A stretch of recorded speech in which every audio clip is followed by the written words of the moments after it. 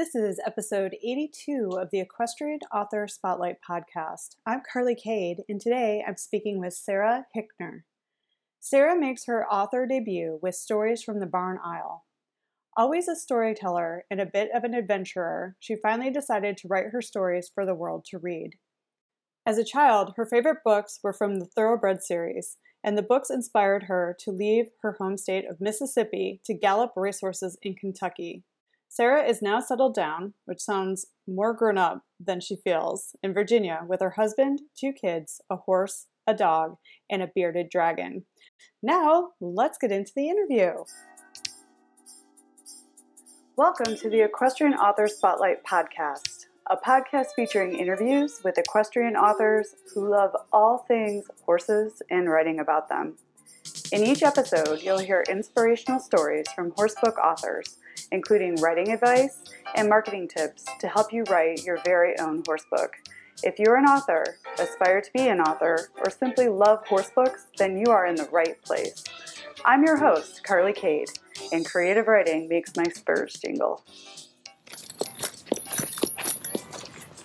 Hi, everyone. Welcome to the Equestrian Author Spotlight podcast. I'm Carly Cade, and today I have Sarah Hickner on the show.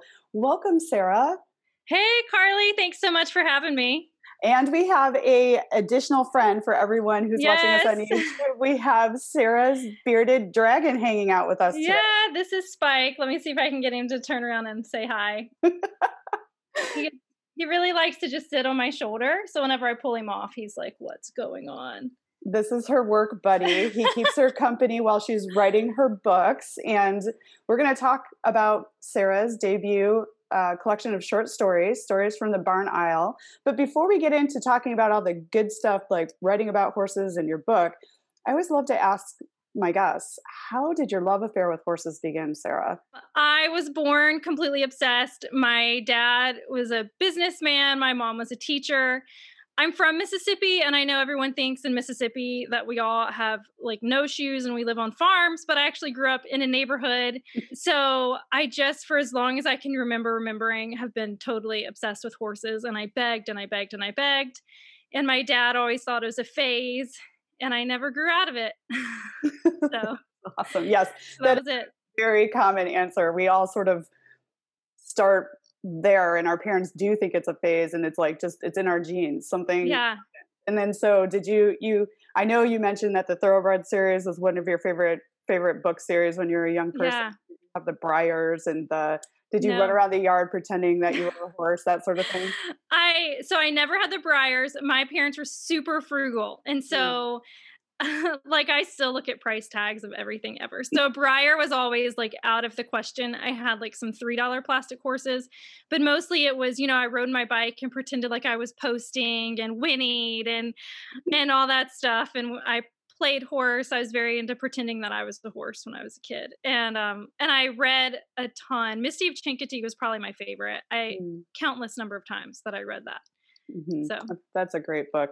And, and then so did you finally end up with riding lessons or having a horse in your life after all this begging and hoping and praying? It's the first story in my book is how I finally found horses. And it started with, I had a great aunt named Aunt Sadie.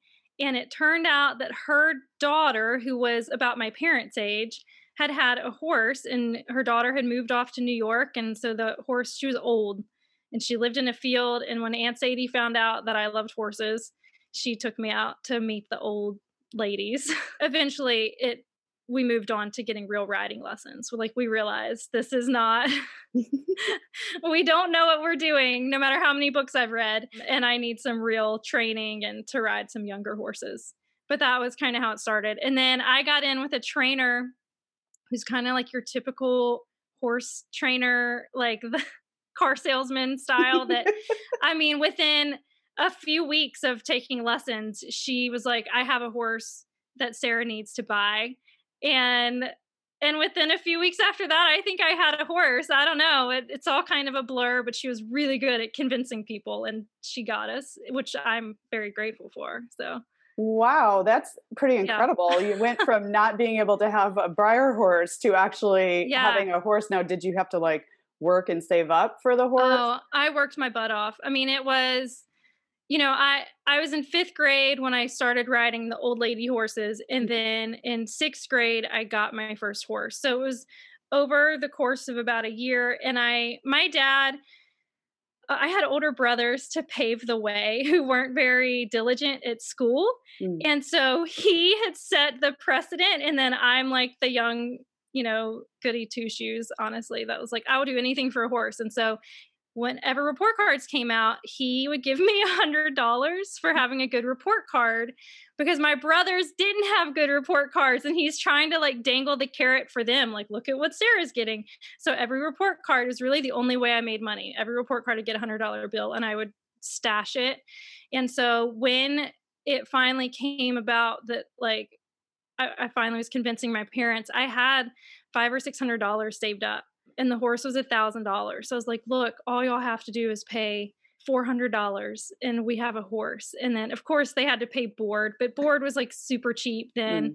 And then I worked for my riding lessons. So my parents always were, it was kind of the same, like all through high school, they paid the bare minimum for me, which I appreciated. They paid for board, they paid for shoes. And then if I wanted anything else, I had to work for it. So I worked for my lessons. As soon as I was old enough, I got jobs and I worked so I could go to horse shows and stuff like that. I never went, I eventually moved to a hunter jumper barn, and they would go to shows for like a week at a time. I've still never done that. I still can't fathom the amount of money that costs because I've always just been doing horses like on a shoestring budget. But I appreciate it, hand-me-down tack. It makes you really appreciate when you can afford your own saddle and stuff. Oh, for sure. And, So, what a huge lesson in responsibility, right? Like, first of all, you had this passion and you convinced your parents to help support you, but then you were willing to do the work to be able to sustain having the horses. And I think that is one of the biggest gifts that horses give to a young woman. Like, I had the same sort of situation. I was lucky enough to have a horse, but I had to work for that horse, and it just teaches you all sorts of responsibility and putting something else before yourself and having empathy for it at a young age. And I think that instills us, in everything that we do as adults.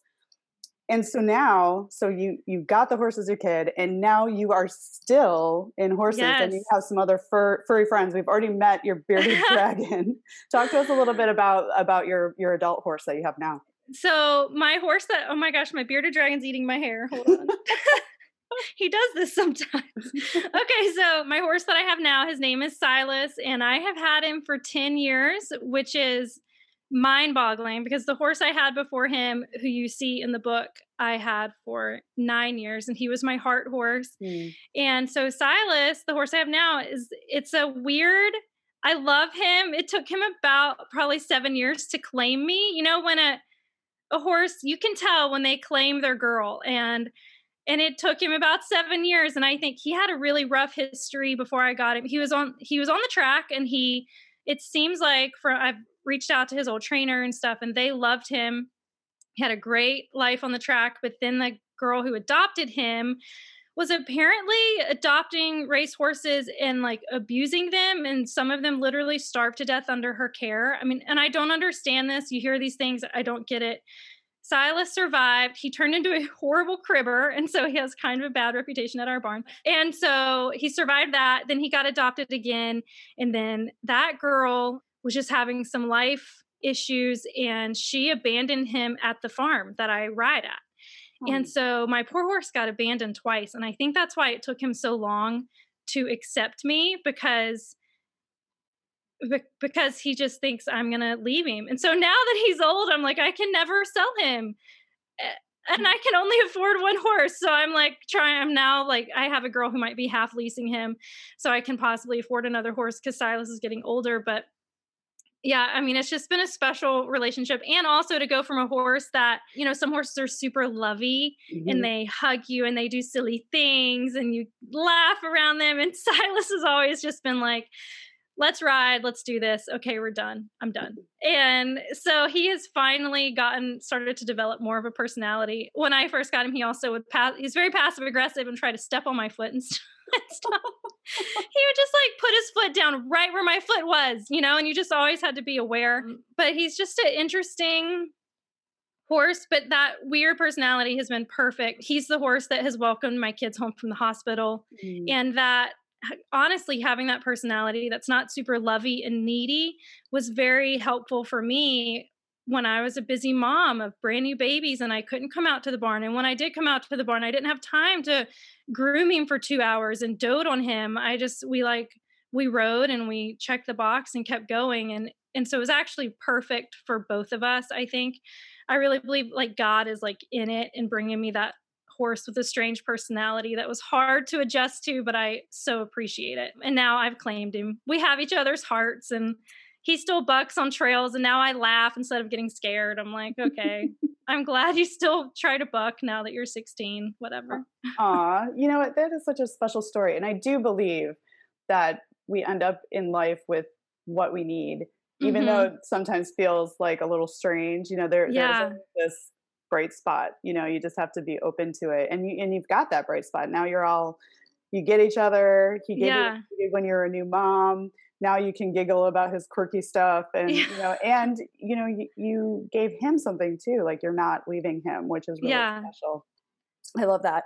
So you've mentioned your book a couple times. I think this is a perfect opportunity to get in there, and I can tell that the stories that are in this book are probably really miraculous because of the stories you just shared with us there. But you've just recently added author to your accomplishments. Yeah. You released your debut book, Stories from the Barn Aisle. Tell us about your book and what inspired you to put this out into the world. Oh gosh, it's a lot. The book Stories from the Barn Aisle is 5 real life stories of my, I would say, misadventures, most of them with horses. And some of my little about the book, I talk about, my not so fairy tale life with horses because, not everything is perfect. And so a lot of the stories are just me looking back at my mistakes and the places that I grew and like really fun moments and hard moments and looking at it all now with grace and humor and just finding the humor and the joy in the situation. And so I'm just going back and retelling, and it starts with my very first time riding a horse, like the moment that my dad said, Aunt Sadie wants to take you to see her horse. And I was like, what? And then it ends with when I'm in college and I had my first day working on the racetrack, Mhm. my first and second days working, it was a training track. And experiencing a real racehorse and how different they are when they're on the track than these show horses that I had always been around. So, and it's kind of everything in between. You get to see my horses and you get to see some of my family. And I came up with it honestly. I don't know if it's like that interesting of a story, but I'm working on a memoir. And so in my memoir, and I have a writing coach, and my writing coach, oh, this is just hope for everybody. I had heard enough of these stories that it didn't break my heart. But my very first meeting with her, she was like, "Look, I mean, you have some good writing technique. Some of it's entertaining, but you've got to like totally redo this." Like, you need to restructure this. It's kind of boring how you have it structured. She said it nicer than this, but it's boring how you have it structured. You need to restructure it. So I go back and I start restructuring and rewriting, and I realize a lot of things are getting cut.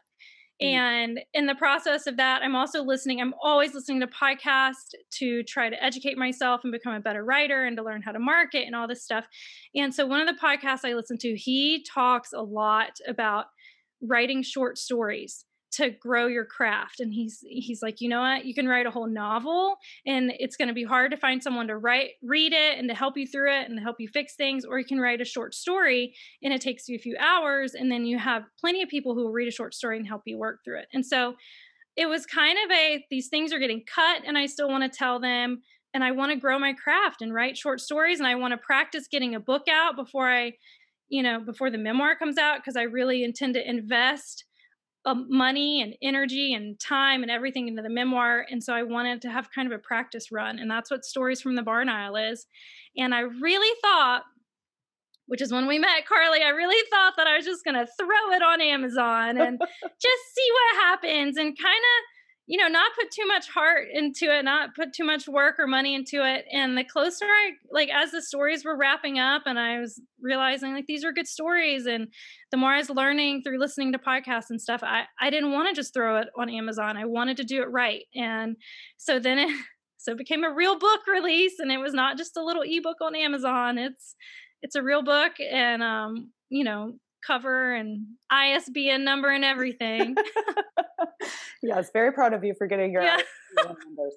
But what I love about what you're saying here is that you're really looking and at the craft. I mean, you have a writing coach that's like incredibly responsible.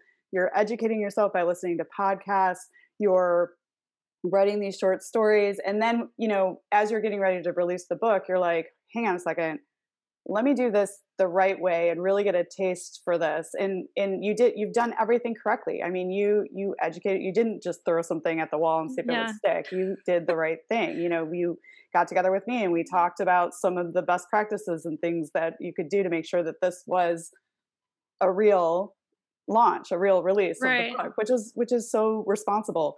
Now, the podcast that you talked about, short stories, what was the name of that, in case listeners are interested in checking out writing short stories? It's the Novel Marketing Podcast by Thomas Umstattd Jr., I believe. Okay, and I'll link to that in the show notes because I'm sure Yeah. people would be interested in that, because short stories, it's different than a novel. I mean, you have to have the beginning, the middle, and the end, and structure, and have it be compelling and interesting. Yeah. And tell a story quickly. Like, so your short stories are, how long are your short stories? They range about 1,500 to 2,000 words. Mm-hmm. And I have to say, like, I've been shocked that I can write decent short stories, because when I read, I'm an avid reader, and I tend to read more fantasy books. The YA fantasy genre is like my jam. I could binge nonstop. But when I read even a novella from a fantasy book, I'm like, that was not well developed. Like, I don't care about these characters. I don't care what happens. And so when I look at the fact that, like, I was able to write short stories and people care what happens, I'm like, okay, I don't know how I did it, but I'm trying. I'm trying really hard. It's probably because I have 20 people beta reading, like picking every word apart, which is I'm grateful for.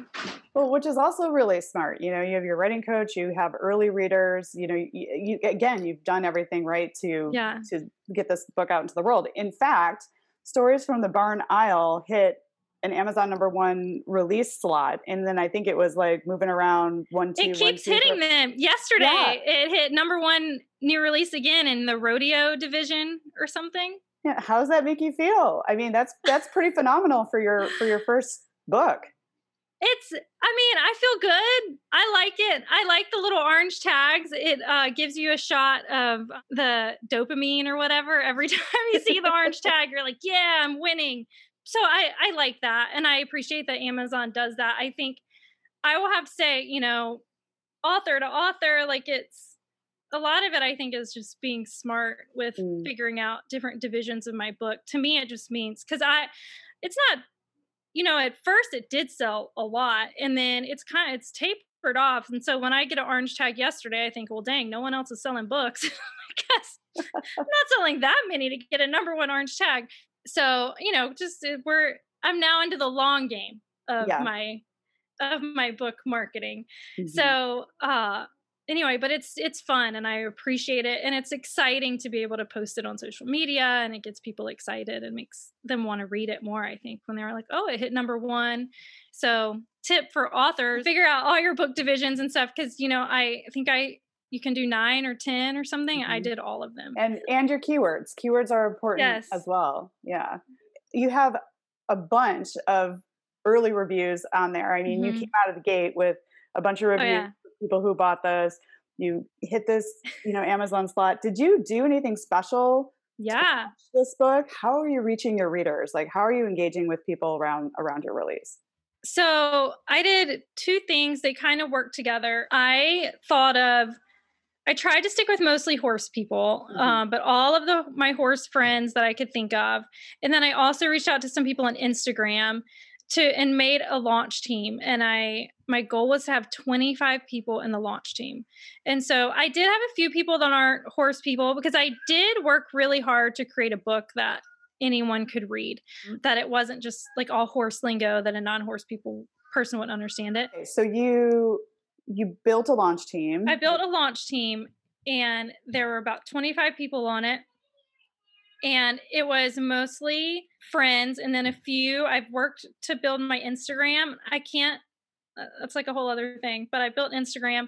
And so the launch team, first they were my early readers. They got my arc. I emailed them and just was like, please don't sell this or steal this or whatever. Don't put it on illegal book sites. But they all got the arc, and I was like, hey, as soon as this goes live on Amazon, please post a review. And then also I did a big Instagram giveaway thing. And I had friends, and I had friends help me, and I made graphics. And so when the book went live, we started posting. I had my art team start posting graphics on Instagram and they were part of a giveaway for helping me. Mm-hmm. And then they were posting about a giveaway to get the word out. And so I just thought, if 20 people are sharing on Instagram and they have an average of 800 followers, then that's, I don't know, 1,600 or 16,000 people that might see it. So that was basically my launch strategy. I staggered when I posted on different I'm not on my email list, on Facebook equestrian groups. I just tried to work it all. So it was like, this day I'm going to go public on Facebook. This day I'm going to post in equestrian groups. This day I'm going to email my Mary Kay customers, because I have a big Mary Kay customer base, and just say, hey, just so you know, I wrote a book, and I try to be very careful with that because they're my Mary Kay customers. Mm-hmm. And they're not on my book email list, but they're my customers, so I am like, I can send one email and mention it. They see me on Facebook. They know what's happening. So that was it. And so I just tried to work with that team and make sure we had reviews. And I set a goal right out of the box for 20 reviews. I was like, I want 20 reviews. And I was following up with people, hey, help me hit 20 reviews. And then now we're at like 21, and my goal is to hit 50. And I actually just posted it in a few ARC reader groups to try to hit 50 reviews. So that's brilliant. And yeah. I like what you said about the staggering of when you were letting people know about the book, because that helps your Amazon algorithm rather than selling all the books on one day. The algorithm actually likes the staggered selling of books, and like the build and then the decline and then the build and then the decline. So that was really smart. That was smart marketing. And it's because I read that book you told me to read. Which is a great book. I would recommend it to everyone. Yeah. It's called Amazon Decoded by David Gaughran. Amazon Decoded. I'll link to that in the show notes. But and I'm glad you read the book. It's very helpful, right? It was helpful, and it made me realize I think I'm going to release more than one of these books. Mm-hmm. I mean, I had kind of toyed with the idea when I was making the cover, because my first cover I made on Canva, and it automatically said, like, it just, because it was like a basic cover, and it said volume 1. And I was like, oh, maybe this is volume 1. Maybe I'll do more. And then when I read Amazon Decoded, by the time I got done, I was like, I think I'm going to write another one. And then by the time like 5 people had read my book and requested that I write more, I was like, okay, I will definitely keep going with this. Well, and equestrian, I'm sure your stories are endless. I mean, we have endless. So many of experiences with our horses where they're funny, or we learn something, or they're just part of our lives. Like I actually fell off our new horse for the first time in 14 years. I've fallen off a horse as an adult, and it was like a whole like eye-opening experience. And I'm thinking, oh, that would be a great short story, because just little tiny moments like that can be, because I learned something, and I definitely learned I don't bounce like I used to. Mm-hmm. But I was fine. She was fine. She got spooked at they hung a tarp at the end of this big arena, and there were steers behind the tarp that we didn't know. And then my friend's dog ran straight down the arena, skidded to a stop in front of the tarp. The steers flew out from behind it. We didn't even know they were there. My horse spun and ran, and I just slipped right off. Like I was not even prepared for it. It all happened so fast. But anyway, those are the moments. It actually reminded me of a scene that I wrote about my character Devin and In the Reins when she falls off. And I'm like, yep, endless stories for equestrians of weird moments like that. So that's awesome. I love that you're going to expand this into a series, and that people are asking for more. That means you're doing a great job. And then I wanted to ask you about this too, because I thought this was really fantastic because clearly you educated yourself about what it's like to be an author and how to do it right before you released your first book. Like you built your following, you built your list, you had your blog, you had your website, you started a podcast, you listened to podcasts, you talked with people. So you made sure you were doing everything right. But I like this. I saw this come through. You worked with Stream Horse TV on a Stories from the Barn Isle Youth Writing Contest. Okay, talk to us about where the idea for this promotion came from and how you developed a relationship with Stream Horse TV. That's huge for a new author. So it's Instagram. This is where I was like, Instagram's a whole other thing. I don't know if it's helping me get readers.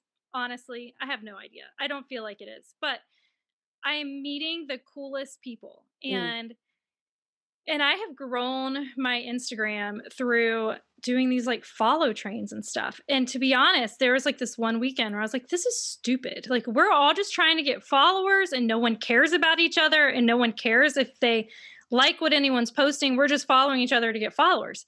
And literally that weekend, I met two of the coolest people. And one of them was the Stream Horse TV's mom, like the owner's mom. And she messaged me and said, I think we had gone back and forth because she posted something about faith because she's a strong Christian. She has like an art business that's equine and faith based. And so she was like, you should talk to Stream Horse TV. I had no idea that it was like his mom. And so that's how I met Stream Horse TV and like that whole thing. And so I've become a writer and a contributor for their blog. Yeah. And so it's like, we're just kind of working together and growing this thing. And I'm going to start my Live, Ride, Learn podcast is going to start gearing towards Live, Ride, Learn in conjunction with Stream Horse TV. And we have some really cool stuff up the pipeline for that. But that's how Stream Horse TV worked, was Instagram. Like I actually have a friend who has the number one HGTV show right now. And it all started on Instagram. Wow. Because someone followed her on Instagram and liked her stuff and was like, you would make a good show. And then that's kind of like it took years for it to progress, but she's now like number one show on HGTV. And so I'm just like learning all this. And I like avoided Instagram because I like Facebook, right? And it's my generation. And I finally gave into Instagram and I'm meeting such cool people and have true friendships. I mean, we've not met in person, but I feel like we're truly friends and we, can depend on each other and stuff. And we support each other building our accounts and stuff. So that's how Stream Horse TV started. The deal with the writing contest was seriously just, okay, I think my book is mostly going to, like, most of the readers will be young horse riders. Like that's, like, yeah, I like to think that 30 somethings are going to pick it up. But I think for the most part, the people who are picking up a book like this is a 12-year-old who loves horses. And so I was like, where do I meet 12-year-olds that love horses? I meet them at the barn. How do I get into all these barns? And so I started thinking, well, I could visit different barns, but COVID has made everything weird. And how can I get to every barn? And then I realized, what if I did a writing contest for horse crazy kids? It goes right along with my book because my book is short stories. And so it can kind of encourage kids to, they could, if they like to write, like maybe one day they can write their own book of short stories kind of thing. And it maybe can help get them excited about writing. I can help them get prizes. I love winning stuff. When I was a kid, I painted my horse, the Fox 5 was doing a contest. It was like the news station.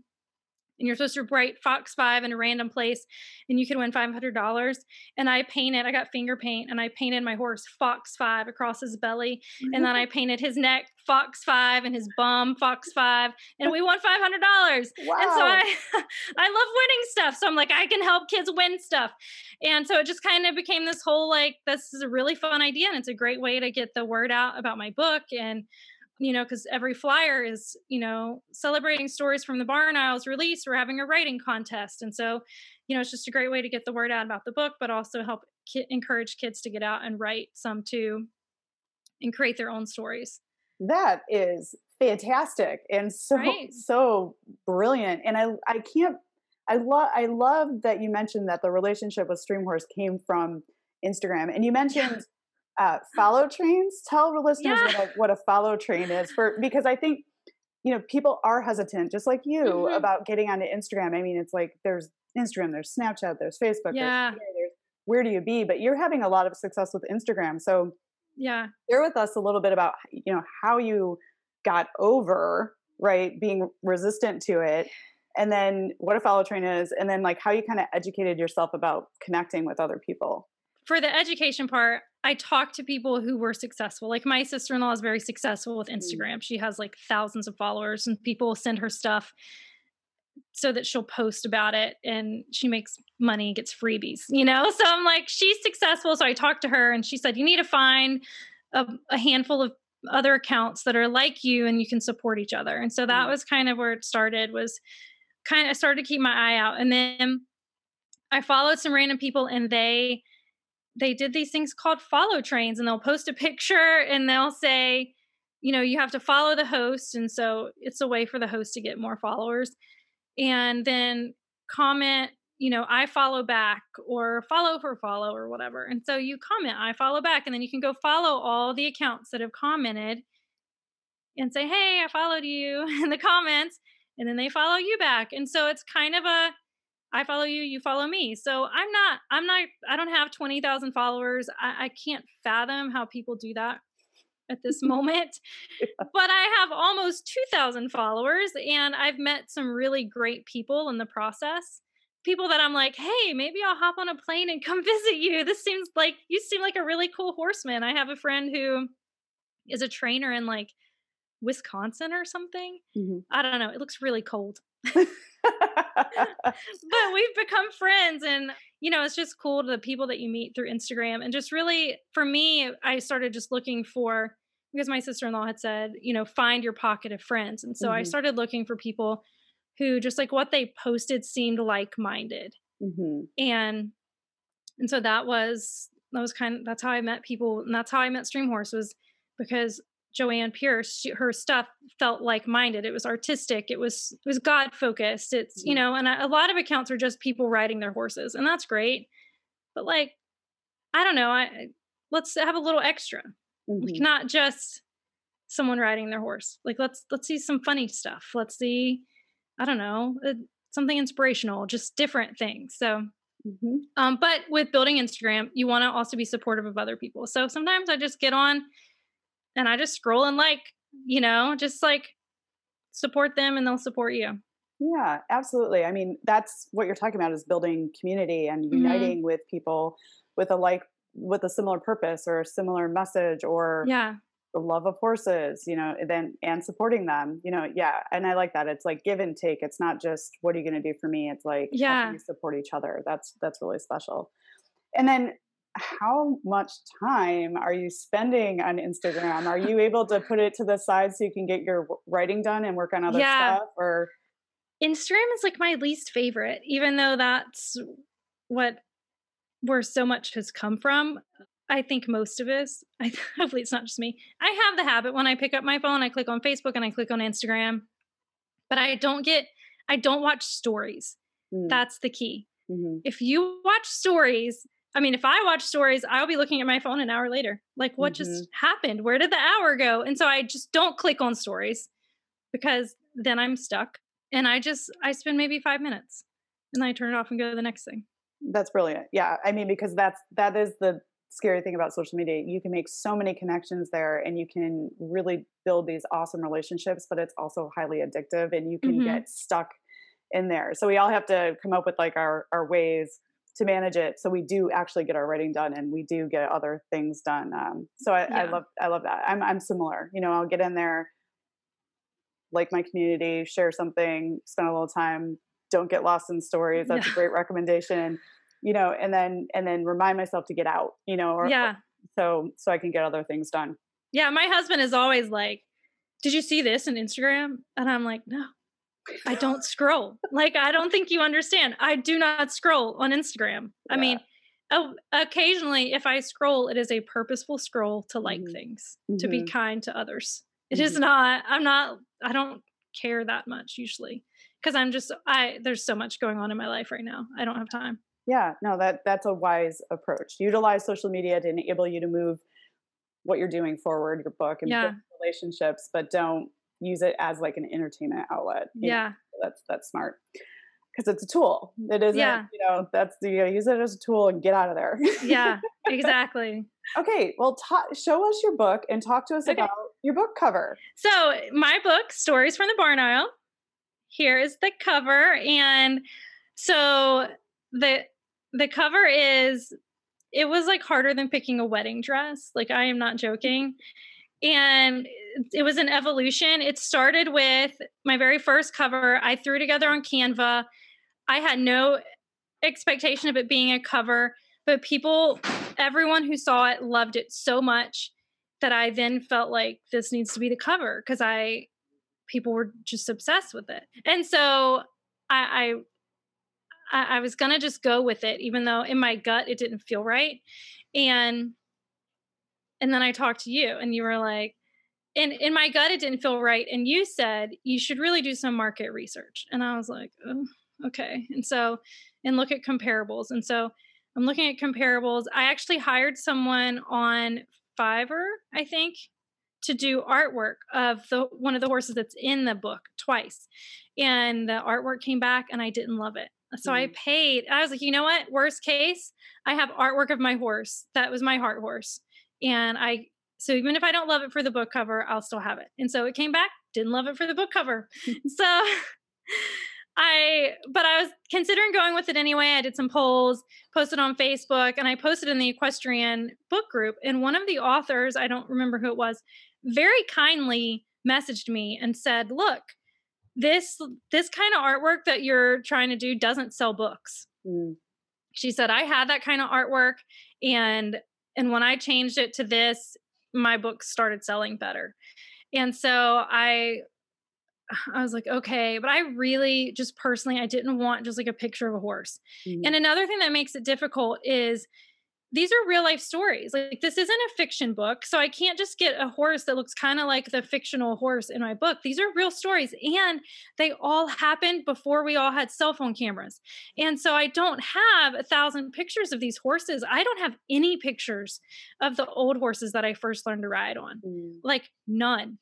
And which blows my mind. But my family was not a big picture taking family. And so we just don't have pictures of this stuff. And so I'm trying to come up with a cover, and I don't have any of the actual horses. And as I digging through Amazon, and the number one book at the time had kind of like drawings of saddles on it. And then Jimmy Wofford has a book coming out that has a similar, the cover looks nothing like this, but it's a similar idea of the title with different pictures around it. And then I also had read a Christian rom-com book around the same time that had the similar idea of like the title with different pictures around it that had to do with the story. And I thought, you know what? I should do the title with the pictures around it that have to do with the story.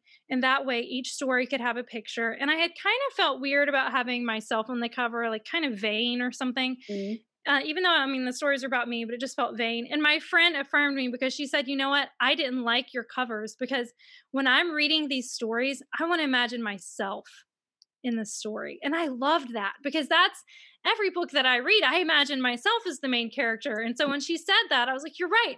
I want everyone to be able to imagine themselves experiencing this if that's how they read a book. And so I got myself out off the cover, which I loved. And each picture represents a story, and it's the kind of stuff that, like, when you see the cover, you're like, oh, that's cute, there's a sack of grain, there's carrots, horses like carrots. But once you read the book, every little picture has a funny moment in the story.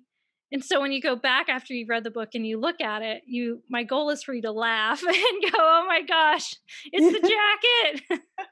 And so I thought, I want hand lettering. So I paid a girl to do the hand lettering. And then I did all the artwork, and I wanted yellow because I wanted it to be a happy color. To me, the stories they give you warm fuzzies and they make you feel happy. And I want the book to make you feel happy. And I wanted it to catch your eye on Amazon. Yeah. Because all the covers on Amazon, all the horse covers look the same to me. And a lot of them are beautiful, but they look very similar. And I wanted it to be similar enough to not be like, shock people, but different enough that it would stand out when you're scrolling through Amazon. I love it. I mean, you did your own artwork, like for stories. That's so great. And it's perfect. I saw your other cover that you were considering, and I Yeah. really like where you wound up. And good for you for doing your market research. That goes back to educating yourself. There is so much to know Yeah. as a new author, but you've done the right stuff, and look at all the success you're having because you did the work on the back end before you released your book. Yeah. Thank you. See the back. Got to see the back too. And this is Gideon. He is my heart horse. And so I had to have him on the, on the cover, and it didn't really go with the front. So I was like, I'm just going to have him on the back. So I drew him and he's on the back. And then my author photo is what was originally going to be my book cover. And so my author photo, I put that on the back, and it has my horse Silas with his cribbing collar. Oh, those And cribbers. my hound dog Waylon is in there. Aw. And I got a couple, endorsements on there and Mhm. stuff. So Very smart. Well, Yeah. well done. Well done. I mean, Thank you. you set yourself up for success by doing all the work. And I know that you were chomping at the bit to get this thing Oh, I was. out there, and you really wanted to get it out. But like, you listen to your gut. Your gut Yeah. said, I don't know. I feel like that. Then you got in communication with people, and then you did a little more research. And even though, it's sometimes we get so excited to get something out that Yeah. we leave out some of the important steps that then we have to go back and fix as independent authors. And it's always Yeah. better to try and get everything in the right place before you launch, so you don't have to go back Yeah. to anything. Because now look at what all this magic that's sprinkling up and happening. I prayed over this cover. I was like, God, it doesn't feel right. Everyone says I should use this one, but it doesn't feel right. What do I do? And it was just like the poof, like an idea popped up. And another thing I love about this, like love, love, love, is that if I do, or when I do Stories from the Barn Owl Volume 2, it's going to be so easy to do the next cover. I can just do pictures from those stories, and I can do blue or red Mhm. or coral, like I can just do another like bold color, different pictures, and like we're good to go. Yeah, you And set yourself up for success with the series, yeah, and they'll yeah, all have a similar look, feel, and theme, and that hmm is just perfect. yeah. Well done. Thank you. So this is an interesting question. So you have, your mom, you have hmm animals, you have a horse, you have your Mary Kay business. Yeah. How do you structure your day around your creativity, your marketing? Like how do your marketing? How do you get words on the page? Like what do you do to get that done? Okay, so to get words on the page is pretty challenging, but I'm just at a point. My kids have been doing distance learning, Mm, and they're young. They're kindergarten and third grade. And so my life has it's just straight up been insane uh since like all the COVID mess. And so I've used a lot of the time management skills that I've learned through Mary Kay, and that basically is making a list. And so I try to have a list of I need to do this for my Mary Kay business. I need to do this for marketing. I need to do this for my kids. I need to do this for writing. And I'm like, so for the short stories, it was actually helpful because I could say, okay, this week I will have a story finished. Like that is my goal. Right now I'm on the memoir, so now it's more like, okay, 5,000 words. Like, and if I have to sit down and just knock them all out in a day, that's what I do. Or, if I can sit down and like sprinkle it in. And a lot of times I'm writing at midnight. Like everyone's gone to bed, and that's the only time I can sit down by myself and get some stuff done. So finding the time to write is difficult. I'm not a super structured person with my life. I don't like when you look at, I don't know if you've ever studied the core needs, but mine is freedom and flexibility. I need it. If I am too scheduled, I feel trapped, but then at mm. the same time I'm very achievement oriented, so I have to like knock my things off or else I don't feel like I've achieved anything. So the list is the answer for me. It's and then it helps me just feel like, okay, I've done it, and I can feel good and I can move on to the next thing. That's brilliant. I mean, to-do lists especially when you've got so much going on, it's hmm fun to cross that stuff off, Right. kind of keep track. Like I like to think, because I'm a big list person too. I've got lists like this long, but I like to think if you get it out of your head and put it on a list, then hmm you're not thinking about it and trying to hang on to it. You know what you have to do, but it's not in your brain anymore. So you can focus on what you need to get done, and then you can cross it Right. off, as you get to it. So that's Yeah. great advice. And then when a little bit later we'll get into your memoir because I'm going to ask Okay. you like what's next for you. But so I think a lot of authors will be very interested in hearing about how you approach writing a short story. I mean, do you have like three top tips that you could offer on how to approach writing a short story, or how do you think about it? Okay. So first, I just think of the story, and I usually let it simmer in my head for a while, Hmm. and I'll sometimes I even like will type it out on in notes on my phone, and then I simmer. And what I find is that the first draft is very much the first draft, and then I have to sit on it, don't look at it for like 3 days, and then when I come back later, I'm like, ooh. Ugh, I need to work on this. But giving it that space gives me more perspective. What I saw, and this was not intentional, but in hindsight, looking back at all my stories, they all had a similar rhythm of I did something to introduce this, like I did a story within the story. Mm. So my very first story, I talk about the school spelling bee. And and that was kind of an introduction of giving you a feel of like who I was at the time. And it just gives you like a sense of atmosphere. So then when we get into the horse parts, like you know who I am and you can feel me, and so you can feel the excitement. And I honestly I don't know where I came up with that, but they all have that similar rhythm of like a story within a story, and it's just a little just a little piece in the beginning to set that tone so that you can feel me and you can connect. And then I also try to have a couple implements within the story that people can literally feel, like something that they have felt before themselves. And Mm. so this is where like the bag of carrots, the reason the bag of carrots made the cover was because I talked about in the first story the carrots banging against my leg when I walked out to the field. Mm. And I felt like that was something that everyone in the world has probably experienced, walking with a bag of carrots and it bumping against your leg. And so to me, it's just like little pieces like that that can really bring somebody into the story. I worked really hard on show, don't tell. I mean, I know that's every author does that, but the progression, because when I did the first story, I didn't totally grasp that. My first story took like 20 drafts at least as I learned to show, don't tell.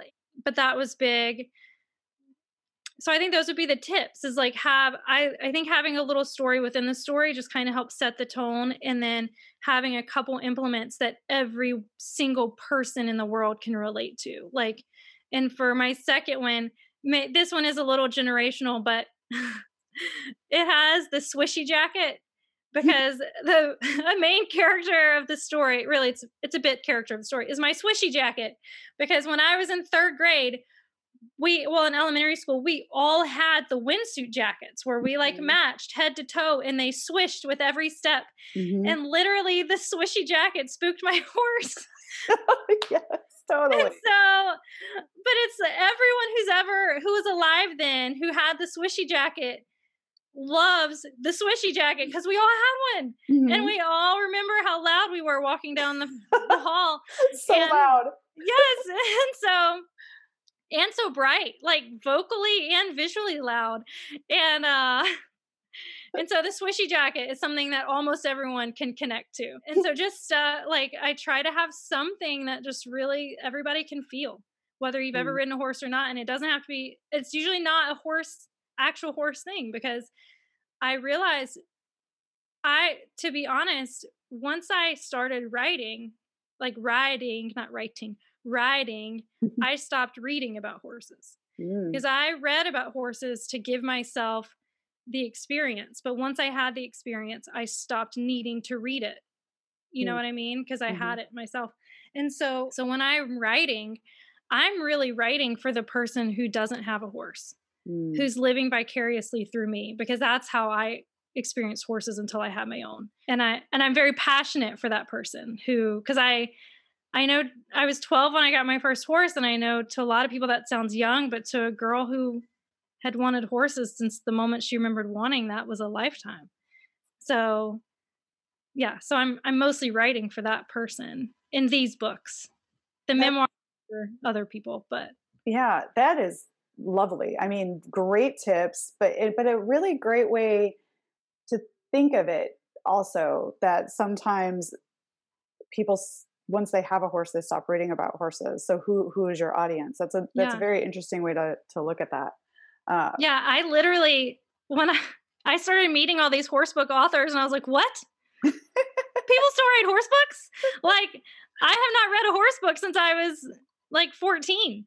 Wow. Like, I literally once I started writing, I barely read a horse book because I just stopped reading altogether because I was always at the barn. Yeah, well, there you go. Because the horses are very time consuming. Yeah, Then you add writing about them in there, and that's time consuming. And then you're a yeah, mom. Like I think people's reading habits do change. There are mhm, times in your life where you read a lot, and then you have college where you have to read, and then people take yeah, a break, and then they come back to it. So that's just an interesting way to look at it. How people are reading about horses, and who is our market. yeah, Me, I've always devoured horse books. I still read them. I always did. So, but it's interesting to see that there's different sides of that. It's like I'll pick anything up with a horse on it and read it, but some people stop. So it's very interesting. So I think through this conversation, people are pretty clear that you are an independent author, that you didn't go the yeah, traditional publishing route, and you educated yourself, and you wanted to have full creative control over mhm. your book. What advice would you give to an aspiring author who wants to go the independent route after all of this educating of yourself that you've done? Like what tips would you offer a new author who's considering going the same route you Uh, Educate yourself. Yeah. I am super busy, and so I do a lot of listen to a lot of podcasts. So, like your podcast has been helpful. The novel marketing podcast has been super helpful. I also signed up for one of his courses, and he does a lot of like videos and stuff. And so I don't watch the video; I listen. Mhm. So while I wash dishes or while I'm driving, I have a podcast going. When I ride my horse, I have podcasts going if I'm riding by myself. And then really just understanding, do it with excellence and do one bite at a time. Like, the whole process is overwhelming. I'm such an achiever, and sometimes I subconsciously judge people for not achieving. And I don't mean to, and I apologize for everybody. And I always end up learning, Mm. getting educated at some point as to why people are different. And in the process educated me, and I thought, well, dang, now I know why so many people have books sitting in a drawer, because this was not easy, Mhm. And so I think one of the biggest parts is it's hard. It's like pushing out a baby. It's hard to do, and you have so much insecurity around it. Like, is this good? Am I just embarrassing myself? Am I putting forth all this money and effort to embarrass myself? And so I now understand why so many people have books in a drawer or on their computer hard drive. And so I just recommend, like, get your cheerleaders, have a handful of people who believe in you. Don't talk to people who are negative. Like, just don't even go there about your book. Don't, just a secret. Keep it a secret from them. Mhm. Mhm. Only tell people who will cheer for you. Mhm. And, surround yourself with people. I purposely got people who would tell me what was up. Like, you told me to get an ISBN number. I didn't want to get an ISBN number, but you told me. And I was like, fine. And I had people who said I need to change stuff in my stories. And, so I listened, I surrounded myself with people who were kind enough and smart enough to correct me, and I listened. Mm. And so that was, I think, really, if I had just gone with my first drafts on the stories, I would probably have embarrassed myself. Like, so it's the first time in my life, to be honest, that I've wanted people to tell me I'm doing something wrong. Mhm. I was like, tell me what is wrong and I will fix it, please. And I never in my life have I wanted anyone to say I wasn't perfect. So it was a great learning experience. And I love that feeling now of like, tell me what I'm doing wrong. Like, let's do this. I want to get in. I want to get better, because that's how we get better. I love that insight. I mean, I think you said some really important things there, which is one, I mean, obviously we've been harping on it the whole time, but educate yourself, because Hmm. there are ways to do that out there. And thank you for listening to my podcast. But Yeah. also, you're right. If you look at the monstrosity that is this thing that is independently publishing a book, not just writing the book, but then independently publishing it in the business side of things, Mhm. you will get overwhelmed. And I love how you said just take it step by step by step. And then, the third thing you said is be open to feedback and work with people who will help you make your creative pursuits better and who Yeah. are supportive. Like, ignore the naysayers because they're going to be out there, because as a creative you always have to grow a thick skin, and it's hard and it's scary. Yeah. But also, if when you believe in this thing, surround yourself with those great people who support you, but also people who will help you make it feel better and listen Mhm. to their feedback. So I mean, those are solid recommendations. Thank you. Yeah. You're welcome. What has been the best part of being a new author? And I imagine part of that is holding that book in your hands after all of this hard work. And then what has been the hardest part about being an author? I think I'm shocked by the amount of support and how excited people are for me, like people who know me. Honestly, I think because I have surrounded myself with people who are releasing books, I felt like everyone's doing it. It didn't feel very special. So when I kind of messed up my book launch because I didn't know what I was doing, and it it got messy, but it got exciting because I didn't understand that my paperback would go live before when my book was in pre-order for the ebook. This was a very long book launch. But my mom posted it, y'all. My mom. I Oh, had no idea how that, like, the parents' generation is shocking to me because I think in my generation, we're all still kind of competitive and we're all still kind of finding our way, and we love each other, but then we also have this, like, I mean, so many people struggle with insecurity because if you're doing good, it means I'm not doing, it just, that's a struggle, right? But like the parents' generation, they're just proud for everybody. And so my mom posted on Facebook, and I'm pretty sure half of my sales are her friends. Like, and it's just shocked me. And like my cousin bought like 4 copies. I mean, so many people that I never expected. I thought, oh, they'll like buy the ebook to be nice, or they'll get like 1 copy.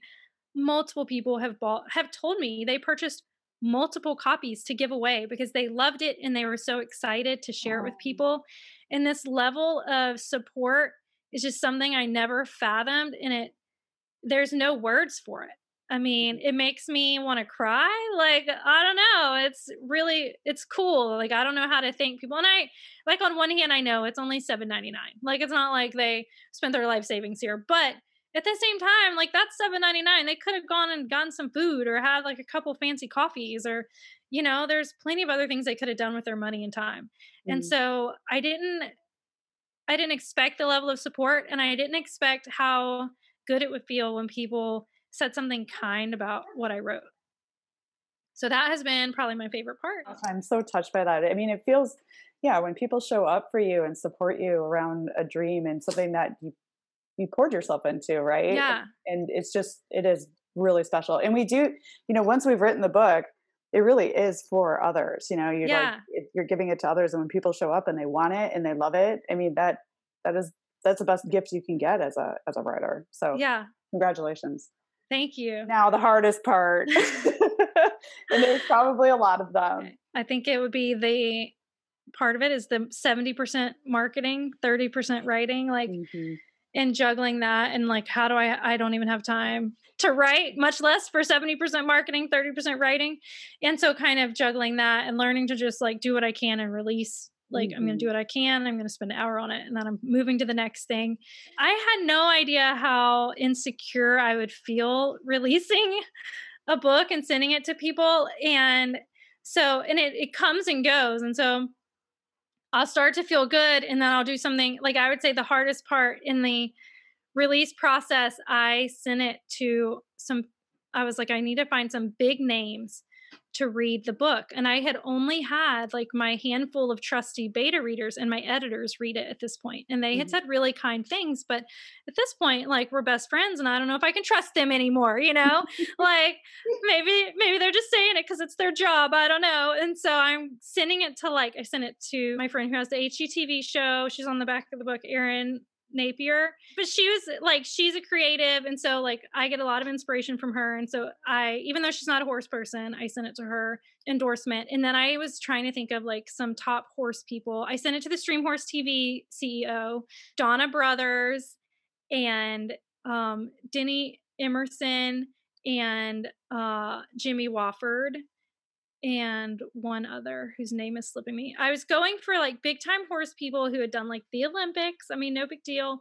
And who people had like they were writers too. And that's Jimmy Wofford was the one person who said no. He's the one I've like taken a lesson with him. So I didn't take it personal. He's writing his own book. He was like, I'm buried in edits. I'm sorry. Good luck. I can't wait, to hear how it goes. He was so kind. But the week that I sent those out, I could have cried. I could have thrown up. I could have quit right then. I mean, that was the hardest moment because it was like not only because I hadn't sent it to ARC readers yet. Like they were my first ARC readers. So I needed to get it to them first so that I could get their endorsement on the cover. So it was like I couldn't move forward with my book until they read it and I had endorsements. And so I'm like, not only like my first people are freaking famous people who I totally respect, and this is mortifying. And that was the hardest week. And I heard back from like half of them, and like Donna Brothers said the kindest things. Which, for people who don't know who Donna Brothers is, she's NBC's Derby correspondent, Triple Crown correspondent. So at the end of the Derby, she's on the horse interviewing the jockey. She has like a cute little pixie cut. Yeah, and, she's adorable. And she was a jockey. She was a big jockey before she retired. But yeah, so she was like, she said the kindest things. Huge cojones to do this. I mean, did you know you took a lesson from the one gentleman, and the woman from the HGTV show, but did you know these other people or did you just send it to them? It's I mean, for a debut author, like with your first collection of short stories, I mean, that is incredible that you had I hear why you would be nervous about that, but those are the sort of things that people who are going to have a lot of success do. I mean, you were confident enough in your work to reach out to these big names. Well, I don't know if I was confident. I was freaking out, but it was just, I would say my direct sales business has taught me a lot. Like it's a no. It's a no until you ask. Like, so, if I don't ask Donna Brothers, how is she going to ever hear about my book? How am I going to ever get an endorsement? So I might as well be a no. So if I ask, the worst that can happen is the answer I already have, which is a no. And so it was just it's like a close your eyes, like 5 seconds of bravery, like just get it over with and do it and move on with life kind of thing. Check the box. Put it on a list, do it, check the box and keep going. And social media has made people very accessible. And I will say, I live in an area in Northern Virginia outside of DC. There's a lot of Olympians. And so I'm no longer intimidated by like talking to Olympians because they're very accessible here. Like so many Olympic riders ride in the Middleburg area. And so that itself I'm not like cowed by talking to top riders anymore, but sending them my book was really hard. I'm impressed. I mean, I know how that feels to release your first book and send it to the first readers. And you just pulled out all the stops and went all in. I mean, that's really, really impressive. And it worked out. I mean, you got yeses. I mean, that's incredible. And you got your endorsements. Yeah.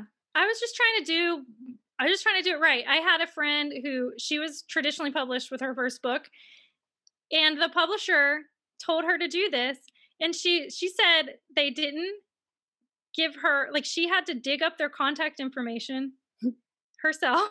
And it was like her first book. And I just thought, isn't that the publisher's job? This is one reason that I was like, I'm going indie. Isn't that the publisher's job? Like, why? So, but I just remember her telling me about that. So then as I'm in the process of releasing my book, I'm like, well, Julie did it. So now it's my turn, That's awesome. I mean, you're approaching this with your eyes open and your ears open, and you're listening and you're absorbing and you're talking to people and you're listening to podcasts and you're mincing it together and making it your own kind of strategy and how you're going to approach this. I mean, you really did your homework and you set yourself up for success with this first book, which can be the first of many in a series. But now you've mentioned a memoir a couple of times, and my next Yes. question is what are you curious about now? Now that you've got this first one in, you dunked your whole body in the Yeah. water, didn't tip your, stick your toe in, you put your whole body in. Where are you heading? What's next? Talk to us about your memoir. It's basically it's what started the whole thing when I was in high school and I read the Thoroughbred series. I just really got this dream to gallop racehorses. And so I finagled a way to transfer to the University of Louisville my junior year of college and gallop racehorses. And within a couple weeks, literally, of being in Kentucky, I was in a horrible accident on the Oh, track. And then within, I think, a week, my horse got stolen. oh no. It Oh, was insane. And so I survived it all. And it really had kind of like, when you're in the middle of it, nothing really feels like a storybook. But it really had a book-ended storybook ending, and got married and we moved to Virginia outside of DC. And I just really felt like God was telling me to put it in a book. And so that's how the whole author process started for me, because I never imagined being a writer. I mean, I always liked writing and stuff, but I never imagined writing my own book. But that's how it started, was just this calling to like write the story of Kentucky. And for me, it's a faith journey, because all the action happens in the first month of me being in Kentucky. But then I have 2 years in Kentucky after that of learning to like trust again and get back on my feet. And I went there to gallop horses on the track. And within a week, I'm have a horrible, scary accident. And so then it's about overcoming fear of, mm, I moved here to gallop, so I'm not going to, but I might cry myself to sleep, mm. like every night because I'm scared to death. But I'm gonna do it because I said that's why I'm here. And so it's that whole process. And so the memoir, and it's harder to write than than fun short stories, and it's going to be a lot deeper of a book, and it's still me. Even though it's probably going to get deep, it will also be lighthearted at the same time and have lots of good warm fuzzies. I love that. I mean, you are so focused, and so I mean, I see how achievement driven you are. I mean, you're making this happen. I mean, from Yeah. going to Gallop Racehorses to getting over that to writing your memoir to getting the books out. Yeah, I cannot wait to see how you continue to grow and what's next. And when that memoir comes out, I'd love to have you back on the show. I've really enjoyed speaking with you today, Sarah. Would Thank you? you. Yeah, I mean, you're awesome. You're such a fun guest. Would you? And you shared so much incredible information. Would you let listeners know where they can find you and your books online? And mention your podcast. And I know you've got a great freebie short Yeah. story so people can get interested in your writing and get a free taste. So let people know where they can find all these goodies. Okay, so I branded a while back, and it's Live, Ride, Learn. And so my website is liveridelearn.com. And if you go there, you can find a free short story called Three Horses and a Wedding. And it's a follow up to some of the stories from the book. But even if you've never read it, it's a standalone. So you can kind of read it and see if you like it and see if it's worth going in for the book for you. And also, I'm on Instagram at Live, Ride, Learn. And I have a podcast, Live, Ride, Learn, it's on all the major podcasting places. So basically, if you can remember Live, Ride, Learn, you can find me. And then I also have another podcast called Author Shenanigans, where twice a month I interview authors from all different genres. So if you're an avid reader, I just love reading so much, and I love different genres. And so I wanted to be able to support different authors and help readers branch into new genres and find new authors for them. So if you love reading, check out the Author Shenanigans podcast. Awesome. And your book is available On Amazon. on Amazon in ebook and paperback. Yeah, and paperback. And the And then- paperback has been super popular. I've sold, I don't know, 80% at least have been paperbacks, which blew my mind. I thought it would be the opposite. I thought it'd be like 80% ebook, and it's almost all been paperbacks. People love it. That's fantastic. It must be that cute cover design. Yeah, I don't know if it's the price point, because I did try to keep it as low price as I could. I don't know. People love the paperback, so. Fantastic. Well, Sarah, I so enjoyed talking today, and I appreciate the gift of your time, and I wish you so much more success. Thank you so much, Carly. It's been a lot of fun. Thanks for joining us this week on the Equestrian Author Spotlight podcast. I hope you enjoy these Q&A sessions with wonderful equine authors who love all things horses and riding, just like me. Visit my website, carlycadecreative.com, where you can read the show notes, and make sure you never miss a show by clicking the subscribe button now. This podcast is made possible by listeners like you. Thank you so much for your support. Want a free guide to secrets of horsebook authors? Gallop over to carlycadecreative.com/wisdom to have author advice delivered instantly to your inbox. If you are an author who writes about horses and would like to be spotlighted, please let me know. Visit my contact page at carlycadecreative.com to fill out a request. I'd be happy to have you on the show too. Thank you for tuning in to the Equestrian Author Spotlight podcast. See you next time. I'm your host, Carly Cade. Creative writing makes my spurs jingle.